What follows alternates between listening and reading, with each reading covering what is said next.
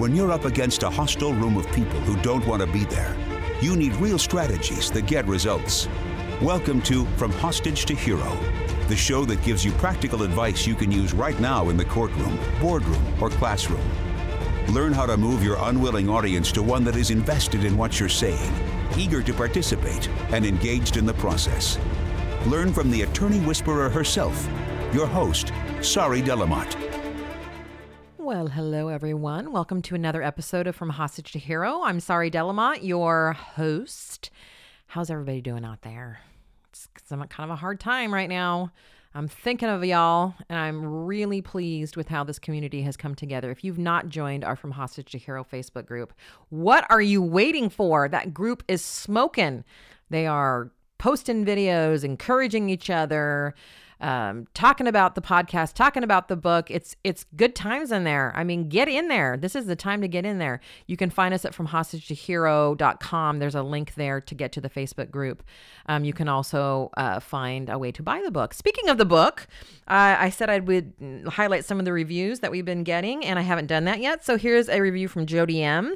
On Trial Guides. From Hostage to Hero is a must-have on your trial bookshelf. I love how Sari demystifies the process of jury selection and helps you form a group that is willing to hear your client's story and, if done well and with intention, is willing and equipped to help your client with a verdict. This book doesn't preach one right way of doing things, a magic bullet to get big verdicts, but rather breaks down how jurors think about the process of serving on a jury and how to meet jurors where they are so they can be open to your message. The book covers voir dire, opening, case themes, context, storytelling, and the storyteller. I can't say enough about the engaging, smart, practical advice in this book and her podcast. Thank you, Jody M., for your review. That was lovely. I loved reading that. If you would, and you like the book, please go to trialguides.com and review it there. And if you like this podcast, please review it wherever you're listening. We would really appreciate that. All right, so today we are talking about how y'all are acting like defense attorneys, and we need to get back into the space of what it means to be a plaintiff attorney. Now, here's what I mean by that. I can't tell you how many, yes, I can. I can tell you how many times. It's every time I work with a client on creating their opening statement or their voir dire, but particularly opening statement, because that's where all we're getting into our facts. I hear, but the defense this, or but the defense that, or but the defense is saying this, or but the defense is saying that. Now, if you know how I feel about how the defense has hijacked, or if you don't know how I feel about how the defense has hijacked this entire process, go back and listen to my sermon, because it was a sermon on Haven't You Had Enough? It's about 3 or 4, maybe 5 podcast episodes ago. I'm not going to go into a big thing here about that, although I might, who knows. I am recording this live in the moment, and we'll see what happens and what will strike me. But what I'm talking about here today is how so many of you plaintiff attorneys are turning into defense attorneys, because what you're doing as you create your opening statement is defending the defense.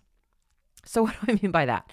So instead of coming out with your story and your strategy and your messaging, your opening statement becomes a series of undermining defense points, meaning you are acting like defense attorneys.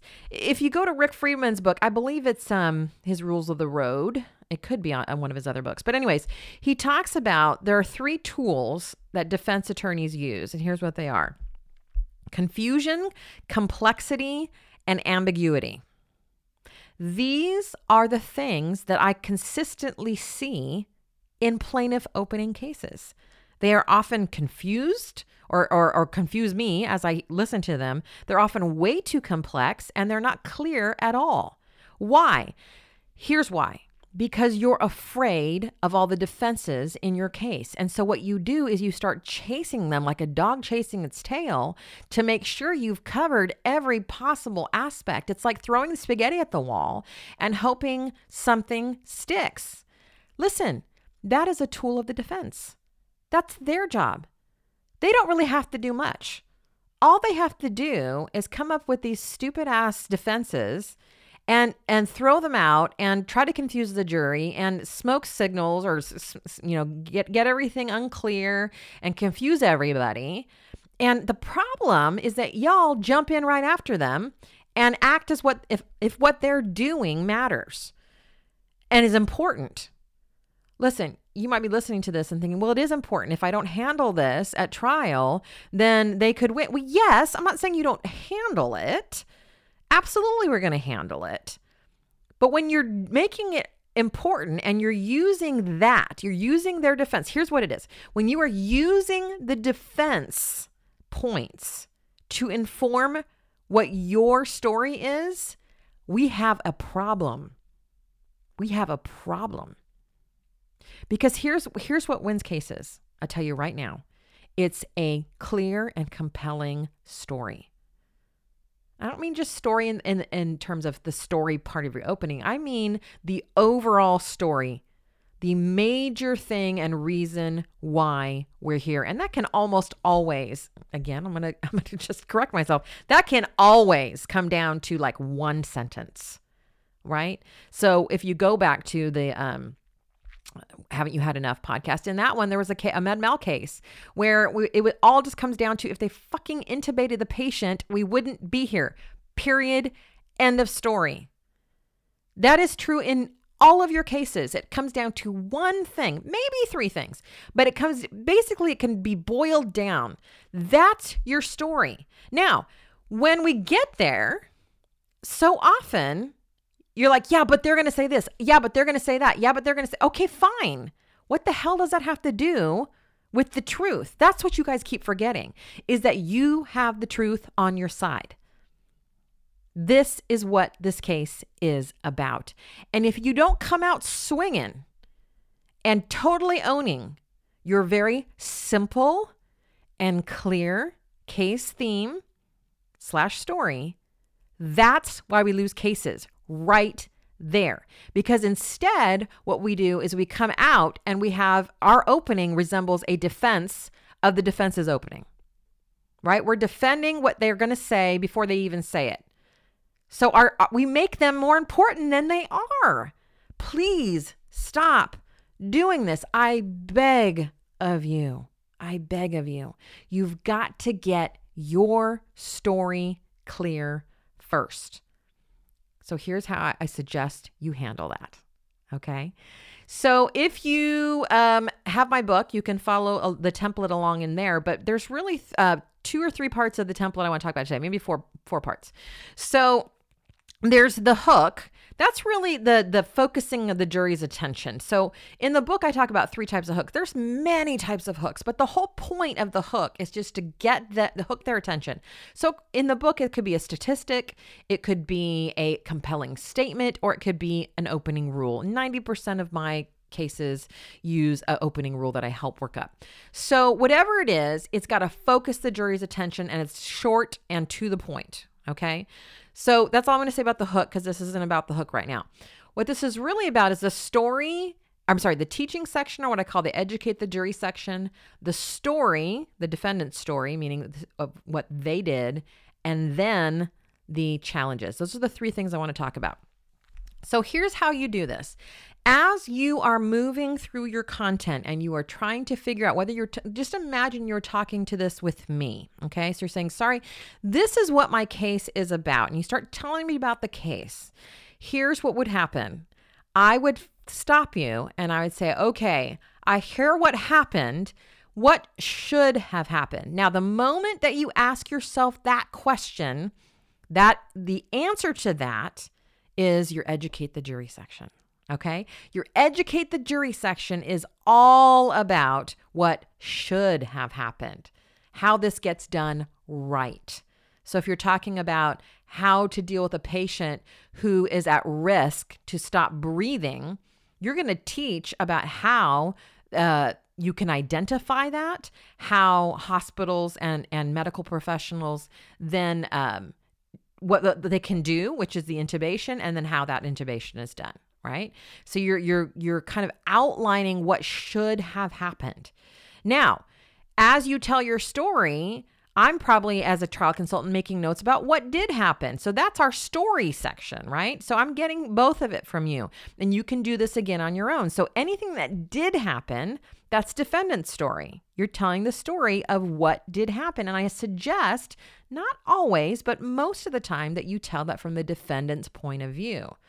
Because then we're seeing them go through and willingly choose to not take the steps that you just outlined in your educate the jury section.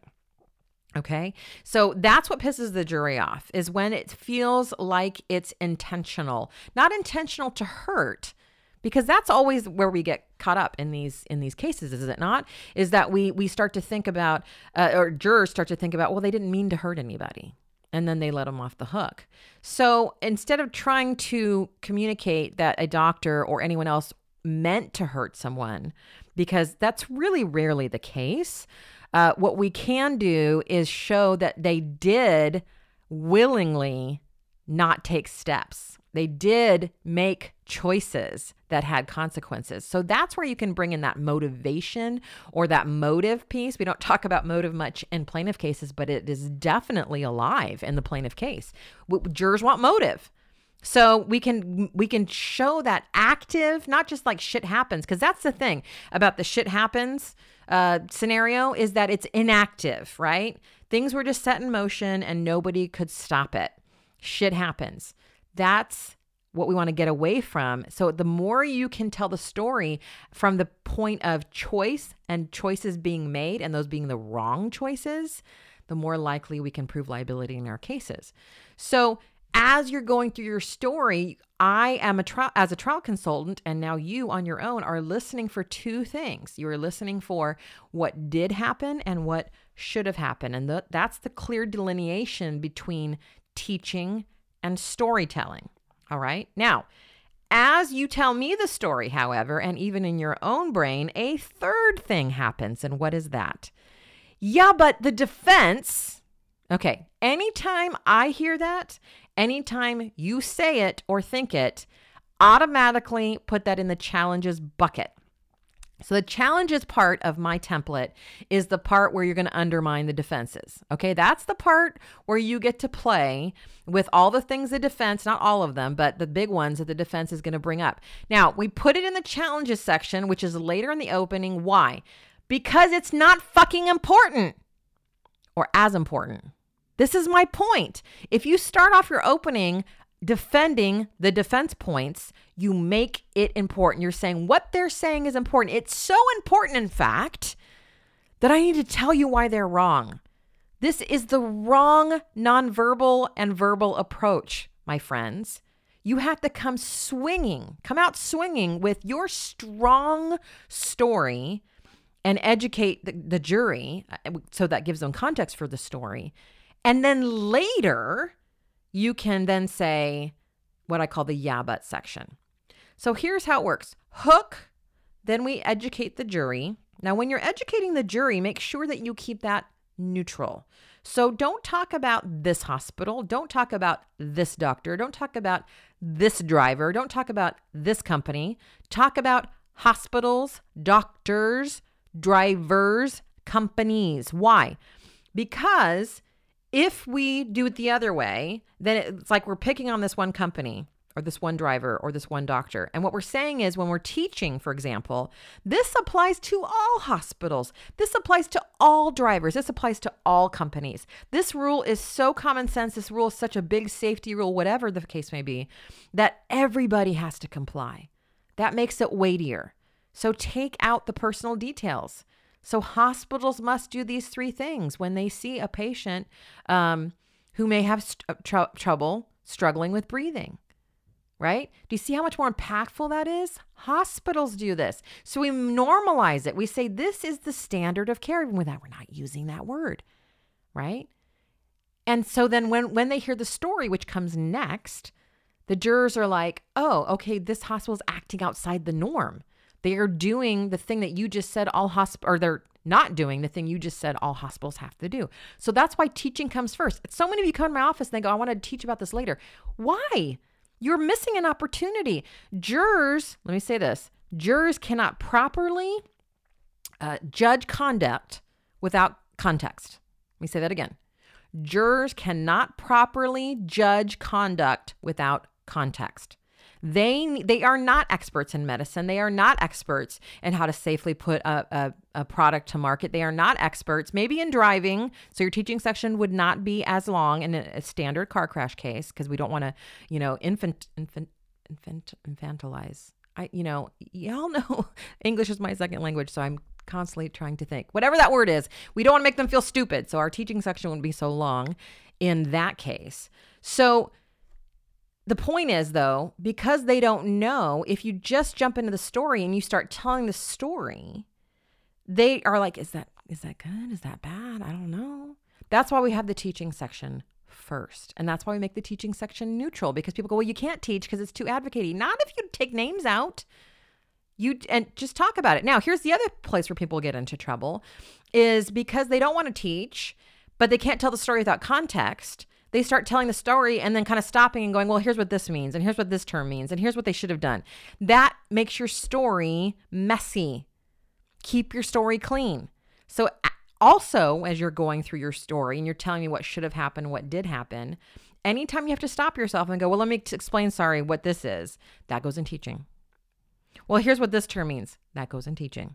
Don't put it in the story. It drags the story down. So many of your stories suck, I'm sorry to say, because you're trying to do too much. You're trying to advocate, you're trying to teach, you're trying to storytell, you're trying to deal with the defenses. No, just clean up your story. It's a story. Let me take you to March 15th, 2020. The world came to an end with the pandemic, whatever it may be. Tell a story. We've already done teaching, so they know what the context is. And later we're going to do challenges, which brings me to the third thing, challenges. So if you have resisted the urge to go, but the defense, okay, and you put all that in that bucket. Now let's look at that bucket. So in that bucket should be, well, you don't have to intubate, and let's say this is something they're saying, unless XYZ happens. All right. Or we don't have to do that because it'd be unfair. So I'm thinking my anesthesiology case. We don't call the police if we're not sure if the person actually molested someone, right? Or whatever. So here's where you get to deal with that. But because we've saved it for later, we've already really have this strong persuasion. Here's what should have happened. Here's what did happen. Jurors are like, okay, I'm with you. And now the challenges section just wraps up loose ends, because now the jury's like, okay, I'm with you, but... yeah, but, and this is where you get to say, okay, and you may even use those words. So this happened, but you may be wondering, do they really need to call the police? I mean, what if the guy didn't do it? Shouldn't we be sure? And notice how I'm saying that in a question. Because why? Because the juror's thinking questions. And when I can use a question, I connect with their brain. I don't say, and then we wondered whether or not they actually had to call the police. That's a statement. That's not how jurors think. Jurors thinking questions, at least at this point of the opening, where they're kind of like, I'm with you, but I've still got these things hanging out in my brain. So use your question. And then you say, yeah, but then we also wondered, isn't it possible that he was doing fine and they should have let him go? Thinking about, a case involving suicide. Right? So use the what the defense is going to say, but not till later. This makes it a couple things. It makes it clean. So we give the jury context and they're like, all right, I got the context. Then we tell them the story and they're like, oh my God, they're horrified because you've just told them the context. And then they're hearing this. And they're like, well, wait a minute, that doctor didn't do what you said they're supposed to do. Well, wait a minute, they didn't do this thing that you said, right? So they're now pissed. And then you wrap up loose ends when you get to the challenges section by saying, yeah, but, and you handle all the defense stuff there. This is how you firmly stand in plaintiff ground, my friends, and don't get pulled into defending the defense's points, right? We're not just a second version of defense attorneys. We come out swinging with, this is what should have happened, and here's how it didn't. Let me show you. And here's all their lazy excuses of why not. That is the order. There's some pieces I've left out, like who we're suing and why, and then of course, which comes before challenges. I call that the why we're here section. And then after challenges, we have all of our damages stuff, right? But I'm just talking about these three pieces, which really incorporate, if you've been following the podcast or my book, the 3 areas I think that we always are in trial. We are either teaching, storytelling, or dealing with resistance. There they are. Teaching section, story section, challenges section, which is dealing with resistance. That's so important that you get that trial is about those 3 things, and that you also get those 3 things need to happen in a certain order and on their own, not all schmoozled together, because that's where we get back to ambiguity.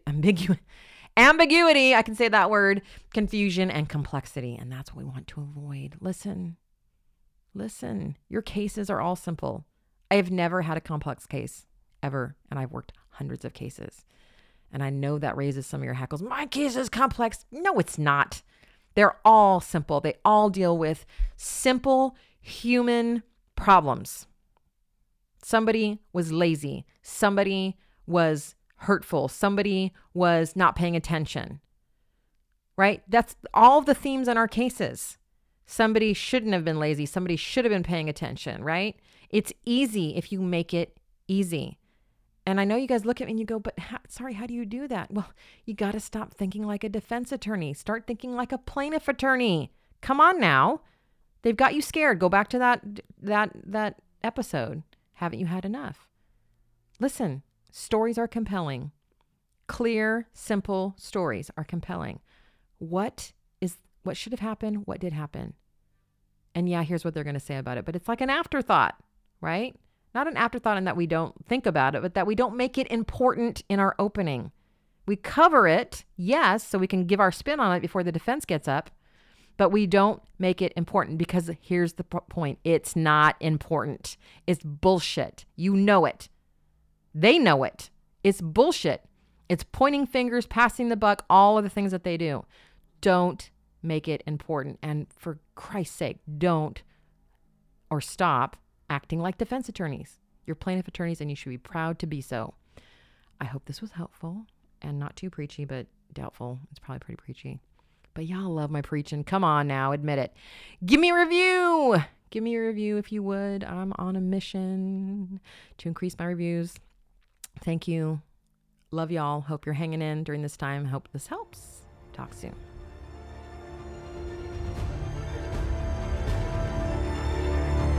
That's it for this episode of From Hostage to Hero.